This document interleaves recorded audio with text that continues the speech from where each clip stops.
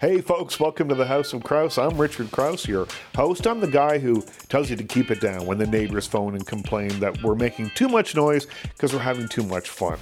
Today we have some really cool interviews for you. Two guys who have made a mark on Broadway and also created a character that will probably outlive both of their careers.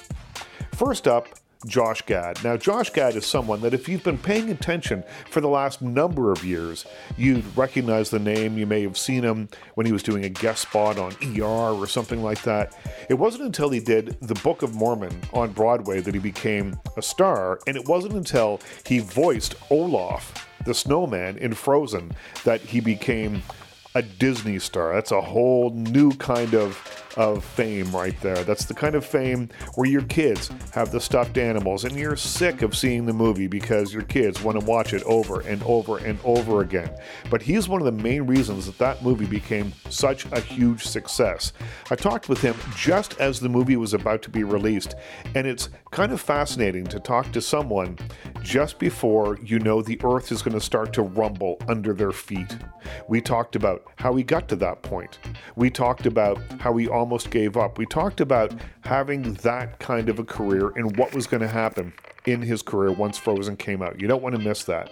Also talked with Daniel Radcliffe. Daniel Radcliffe has made his mark on Broadway, but he will forever be known as Harry Potter.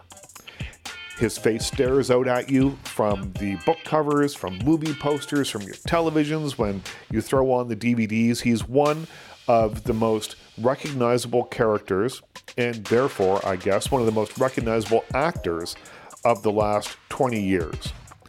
I hosted an event with him one night. We were screening a film that he had made called Woman in Black, and after it was over, we left the theater, and we were walking back to the dressing room through the lobby of the theater, and there was a stray girl going to see something else, who knows what, but she was quite young, and I don't think that she knew that Daniel Radcliffe was going to be there. In her mind, she looked up and you could see it written across her face.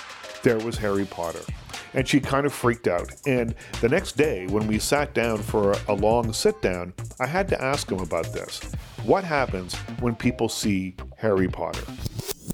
I want to ask about the reaction of the crowd last night and the reaction of the crowd towards you, because as an outsider to that, I was blown away. When I brought you out on stage, the screams that came out are deafening. The girl that wanted to hug from you was very sweet, but I mean, it's got to be everywhere you go. You've grown up with it, so it's just part of your life. It's kind of part of my life. But you always have to. I think the way I have sort of rationalized it is that by going. I think the thing you always have to remind yourself of, it's not about me. You know, it's about the fact that I played this character who became beloved, and you know, anyone who took on that character would be getting this reaction. The fact that I'm now getting it on my own, away from the series, is very gratifying, though obviously it's still kind of residual from Potter, and they're still, you know, the fans of that and fans of me. But yeah, you just have to laugh at it and keep it, and, you know, have a sense of humour about it, and really the most important thing is to find it funny and weird, and just, you know, and as I said to you, you know, when I'm at home smoking a cigarette and it's cold and I'm in my Canada Goose jacket eating half a pizza, those are the moments that you have to take a picture of yourself then, and then kind of play it to yourself when you're on the red carpet, to just go, yeah, you're not all that really. you are, you know, it's a funny thing, but you don't get used to it. And in fact, I did a show yesterday. Was a Much Music Live? Yeah. It's been a long time since I've heard screaming like that. Like when I went on that show, that it was not since Japan have I really been in close proximity to that level of screaming. Now, I thought that was a pretty level-headed response from a guy who's been in the business for a long time, but was still very young when we had that conversation. So I brought it up again a year or so later, and we continued the conversation, and we continued talking about perhaps how he's going to move away from Harry Potter. Yeah. And then I started thinking about the movies that you've been making, and I mean, you know, between Woman in Black and Kill Your Darlings and this movie, they're all so different. I don't see a through line through them, and I think maybe that's the point. Is that the point? I mean, it kind of is the point. I want to try my hand at as many things as possible, and yeah, I mean, I guess there is, I think, having played one character for a very long time, that builds up in you a desire to play a number of different characters and do as much different work as you can. And yeah, I mean, I suppose it's about, like, I want to show, I want to show as many different sides of my ability as I can. And also, I like that, I like that people don't. I like that you can't predict what my next thing is going to be, or you can't. I mean, that's always something that somebody, because of this film the other day, compared me to Hugh Grant, and my initial reaction was probably like quite unfair, because I just bristled a bit, and which is probably very unfair, but because I feel like he did sort of this genre and is brilliant at it, but did so much of it, and what am always trying to do is trying to be as diverse as possible, and also it's about finding out, like, for me, finding out what I'm good at and finding out which things I prefer doing, and because I've only done Potter up until a few years ago, so now this period is really like me going, well, if I had my choice, in being that I do have a semblance of control over my career, which most actors my age don't, you sort of feel, well, I might not always have this opportunity to try loads of different things, so I'm going to now, and hopefully that will, in the future, it'll mean that people, keep giving me opportunities to pop up in different kinds of movies, because I think that's the career I want, and that's the thing that I think will keep me fresh and excited, is constantly being like, oh, I've never quite done this before, or, yeah. So you say no less gratifying from theater to film, but it has to be different in the theater. You've done a great deal of theater now. Yeah. Every night, I would imagine that the audience laughs at different things. It's not the same every night, so it must feel just a little different. It is, absolutely. I mean, that's the great thing about theatre, and the thing that audiences going to theatre do not realise is that they are what changes the show that night. Right. It's not. We've rehearsed it. We know it. We know basically we're doing exactly the same thing. We just, the variable in that, and the thing that you don't tailor to your performance to it, because you don't want to, if they're laughing very loud, you don't want to change your show to go even further with it. But you do, inevitably, just subtly, things change based on how good or not good the audience is. And so, yeah, I mean, with film, there is the advantage of sort of, that's what the difficulty I find on stage, and the thing that's hard that isn't an issue at all on film, is that particularly if you're doing a comedy like Cripple of Inishmaan was, you're only going to find a joke funny a certain amount of times. Like, comedy by definition in a play is kind of repetition, and after a certain amount of times, I've heard stories about friends who've been doing plays which have been comedies, and the director stops finding it funny and then changes everything, rather than realising that it's just he has stopped finding it funny because he's seen it so much. And that's the great thing film has over that, is that you do it and you're done, and it's not something that you linger on or come back to. But there is also something really wonderful on stage about getting to tell an entire story over the course of one night. There's something really gratifying about that, and also because you sort of think of stage work as being where acting started. There's something very sort of it's like, it's sort of there's no hiding. You can't an editor is not going to save you. It's there's sort of an accountability in theatre that I quite like. You have to be you have to be on it. Otherwise people will notice.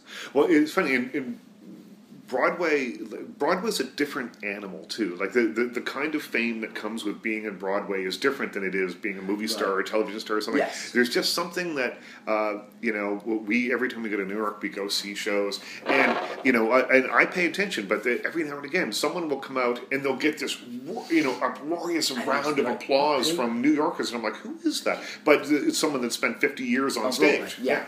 No, I mean there is a very.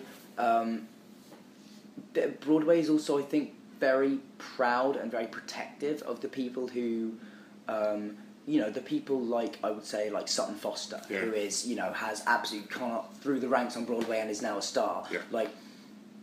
And actually I have to say they've been very welcoming of me, because I think by now, like, people know that I'm serious about theatre and that I'm not just doing it to try and, like, you know, as a bit of a jolly away from film, you know, and I keep coming back. So they are, but I think there's a, you know, you have to, I think you just basically, Broadway likes a hard worker, and somebody who, and if you're that, then they'll be good to you, and if not, it is a very tough place. I should think. I mean, you know, there was, I did a show in when I was doing my first show in New York. There was another sort of film and TV actor who was in another show at the same time who, like, dropped out, citing all kinds of very strange reasons, and you know, you just go, you can't. I think some people do go into theatre thinking, oh, this is only like 2 hours a night. But the adrenaline that's going through you for those 2 hours is equivalent to what you get all day on a film set. You know, it's so you do end up exhausted. And there is, as you say, you know, it's a community, Broadway, and so it really, when you're a part of that community, it's very, very generous to you and very, you know, they want, you know, the amount of people who come up to me and say, like, please keep coming back to Broadway, and I'm like, I will, I'm obviously going to, it's a fantastic place, like, why the hell would I not? And yeah, so it's just, and also I think New York is just so theatre-centric. I mean, in a way that even London is absolutely nowhere near. You know, everyone's at least aware of when the Tonys are. Yeah, absolutely. You know, ask people in London when the Olivier's are, they wouldn't have any idea. You know, so it is. It's a different thing. They love it, and I think, and it affects the way people go as audiences as well. You know, people just go ready to be engaged and you know, ready to have a really good time, expecting to have a really good time. I think that's the big difference, actually, between how Brits and Americans go to the theatre, is that in Britain we go sort of expecting the worst. And, like, we always go going, oh, I hope this is okay. And in America, people go thinking, I'm going to have a great time. And until proved otherwise. But yeah, so there is... It's a lot of fun doing Broadway. For me, the tradition is go to Sardi's for a drink first. In Sardi's, I always play a game which is how many caricatures can I spot that look like my dad?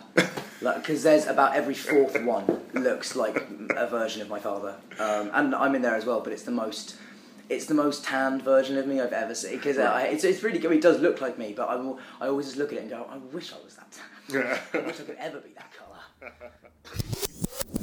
Depending on how old you are, you either know Josh Gad as Elder Arnold Cunningham in the Broadway musical The Book of Mormon, or you know him as Olaf the Snowman from Frozen, one of the biggest movie hits of all time.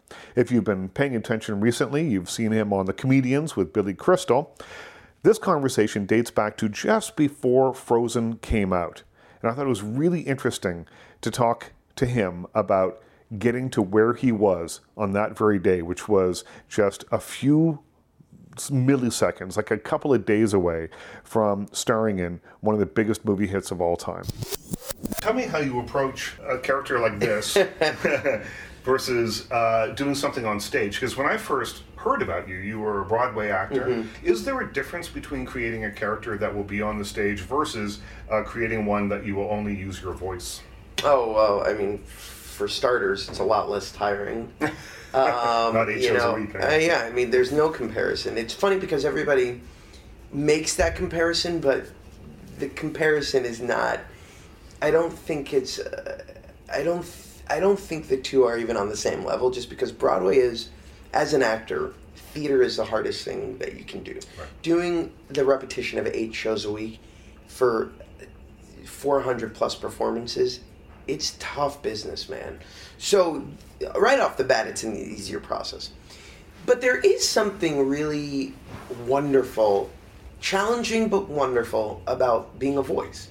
Because when you are limited to having no movement to tell the story of a character, you have to trust a lot of other factors to, believe it's going to work. So you have to infuse all the emotion, all of the age, all of the quality of the moment in nothing but the timbre and the tone and the quality of your voice. And I think that that's a wonderful challenge, and it's also wonderfully rewarding for me because I'm a very imaginative person. And I feel like there's no greater use of the imagination, than to be in a dark booth and use your voice to tell this story. And I think that's more what I was getting at, right? I'm getting at more the creation of the character. Right. In Broadway, let's say you're doing reads on a bare stage at the beginning and that sort of thing. Here, you're in a dark room. Is there any similarity towards the idea of how you think about the character? Oh, certainly. I think Broadway, film, television, animation, you approach a character the same way in any in any one of those venues. With Olaf, I was struck immediately by the childlike wonderment quality.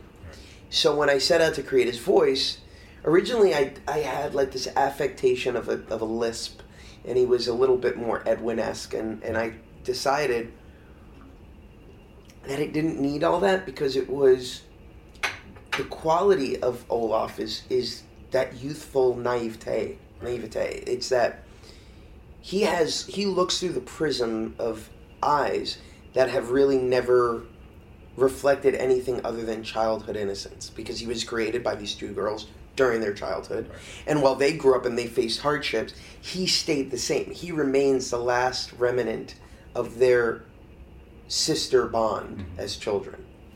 And I thought that was a fascinating thing to explore, and to explore a character who literally does not have an ounce of cynicism. He's all optimism. He's all joy. He's all, hey, everything's great. It's like seeing a balloon for the first time all the time. All the time. It's crazy. I mean, the idea of this obsession with summer told me everything I needed to know about the character. And so we approached it with that kind of joyful innocence. And, there must be something that goes along with the idea that you're creating a character in a Disney movie, because these things last. Well, you hope that they certainly do. Yeah. I mean, there are some that don't, and there are few that do, and when they do, they're very special, right? Mm-hmm.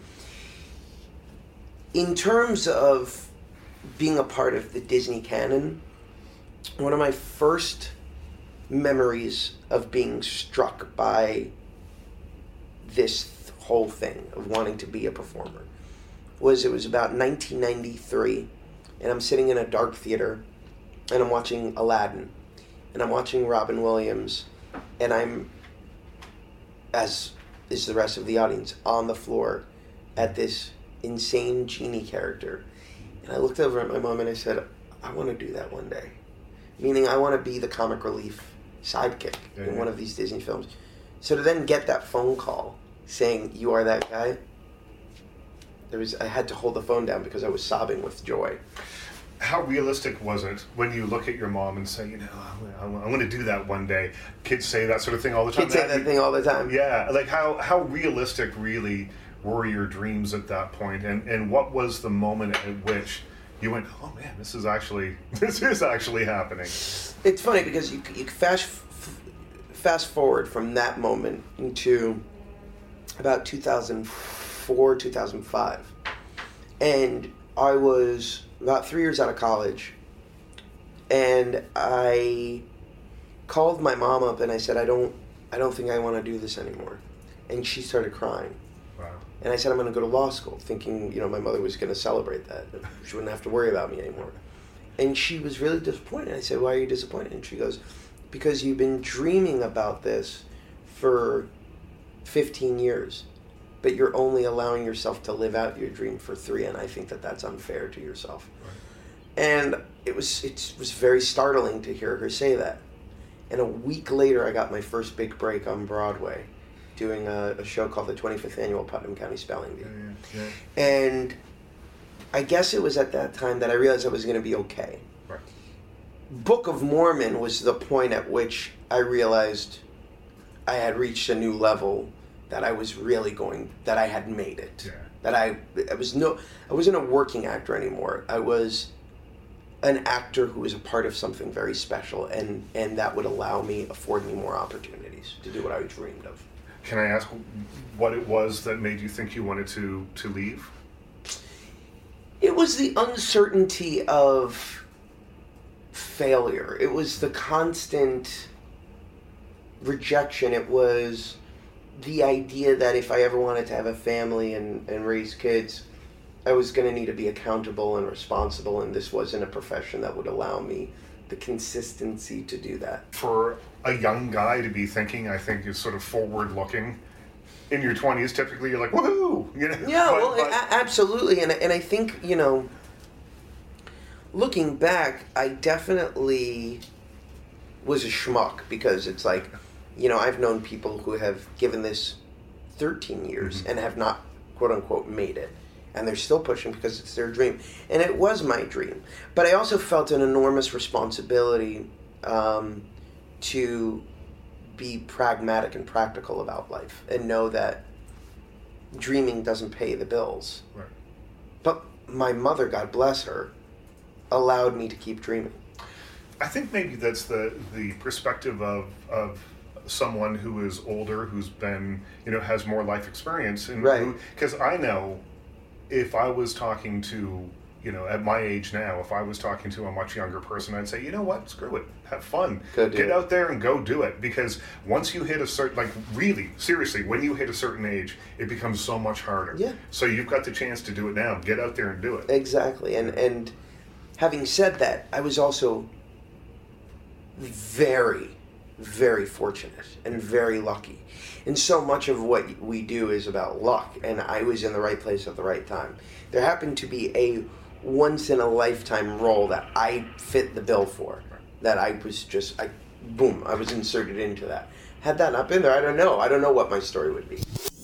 Which brings me back to Frozen, which is, I'm now a part of something that stands, hopefully, the test of time, and will still have a significance long after I'm gone. I think of Phil Harris, who played, amongst other characters, Baloo in Jungle Book. Yeah. And that actor, well, a lot of us may not know his name, know that voice anywhere. And we know that character anywhere. And that character, as much as it did in the 60s when that movie came out, still brings us to tears, makes us laugh. I hope Olaf follows in those footsteps. Right. Because those characters live on forever. I was just in the theme park and I saw this show, World of Color. It's nighttime spectacular at California Adventure at Disneyland.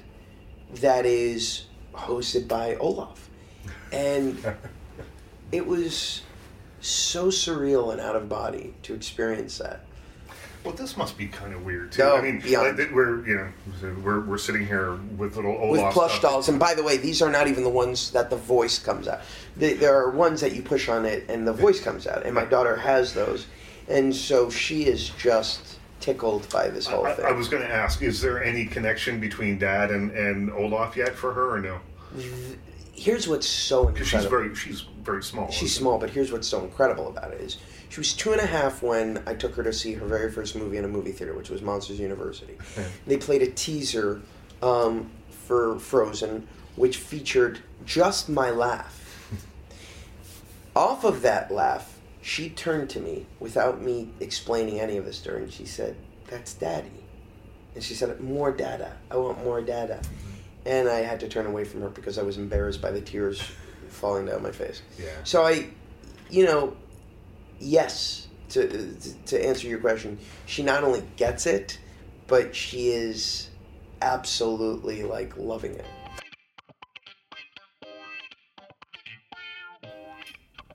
Wow, that's a whole lot of show, and I'm exhausted. Thanks to Josh Gad, thanks to Harry Potter, thanks to Olaf the Snowman, thanks to Daniel Radcliffe, thanks to you guys for coming by. Be sure to stop by again next week, because you never know who's going to come visit the House of Crouse.